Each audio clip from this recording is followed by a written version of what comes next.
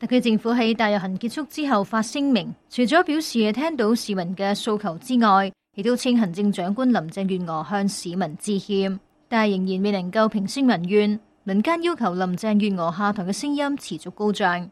行政會議召集人陳智思承認，政府喺進行逃犯條例修訂工作做得唔好，相信對特首林鄭月娥嚟講係好大教訓，亦都認為佢已經感到非常歉意同埋好內疚。佢又指林鄭月娥喺過去2年為香港做咗好多嘅實事，希望大家唔好因為今次政府喺處理呢一個爭議性議題所引發嘅問題，就抹殺咗林鄭月娥服務香港嘅心同埋努力。好多啲勞工議題啊，到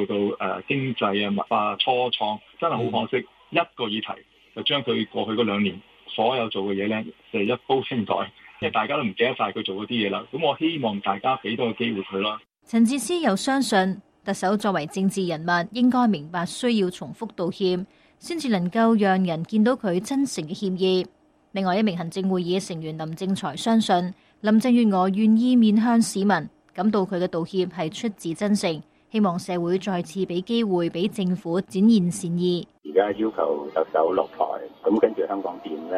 我哋跟住又要折騰幾耐呢？喺而家嘅政制之下，我哋又可以選任到邊一位上台帶領香港向前走。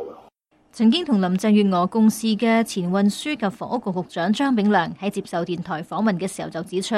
唔認為換咗另外一個特首就能夠立即解決到由修例爭議引發嘅問題。好多人就對內地個制度嗰種懷疑，覺得要咁短嘅時間通過呢個修例，咁係唔係背後有一啲政治議題、政治嘅企圖喺度呢？咁尋日嗰個遊行嗰個人數的確係更多嘅，即係嗰個社會民情係非常之洶湧。咁所以如果佢能夠係出嚟全面地去再講清楚佢對個事情嗰個睇法、佢嘅態度，咁我覺得呢個係有助於去舒緩而家嗰個非常之緊張嘅狀況。民主黨立法議員許智峰認為，喺民間要求林鄭月娥下台嘅聲音咁強烈之下，建制派就出嚟希望大家再次俾林鄭月娥機會，可以反映到北京嘅意思。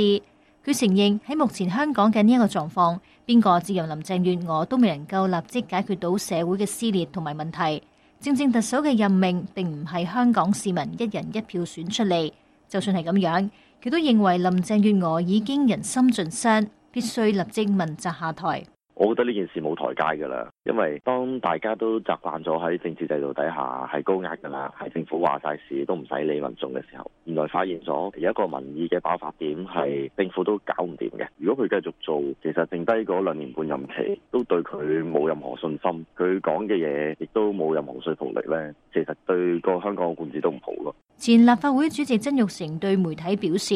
林鄭月娥嘅去或留都唔係佢自己可以作決定，因為只有中央政府能夠任命同埋罷免行政長官。曾鈺成支持林鄭月娥留任，認為目前好難揾到一個更加適合嘅人選代替。佢亦都相信林鄭月娥冇撤回修例，係為咗唔希望俾支持者感到被背叛，所以字眼上面用咗暫緩，基本上係等於撤回。喺北京，外交部發言人陸康冇正面咁樣回應超過100萬市民遊行要求林鄭月娥下台係咪代表主流民意。佢指出，將香港搞亂肯定唔符合主流民意，重申中央堅定支持林鄭月娥。中央政府對林鄭月娥行政長官和特區政府的工作一直是予以充分肯定的，中央政府也將繼續堅定地支持行政長官和特區政府依法施政。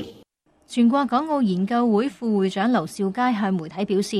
遊行人士嘅訴求未必能夠如願，因為關乎到林鄭月娥、中央同埋建制派，並非容易處理，而且觸發今次事件可以反映到有外部勢力同香港反對派聯手促成，香港已經構成咗國家安全嘅威脅。由穩定嘅角度嚟睇，相信中央會大力支持林鄭月娥，希望佢能夠渡過呢個難關。自由亞洲電台文宇晴報道。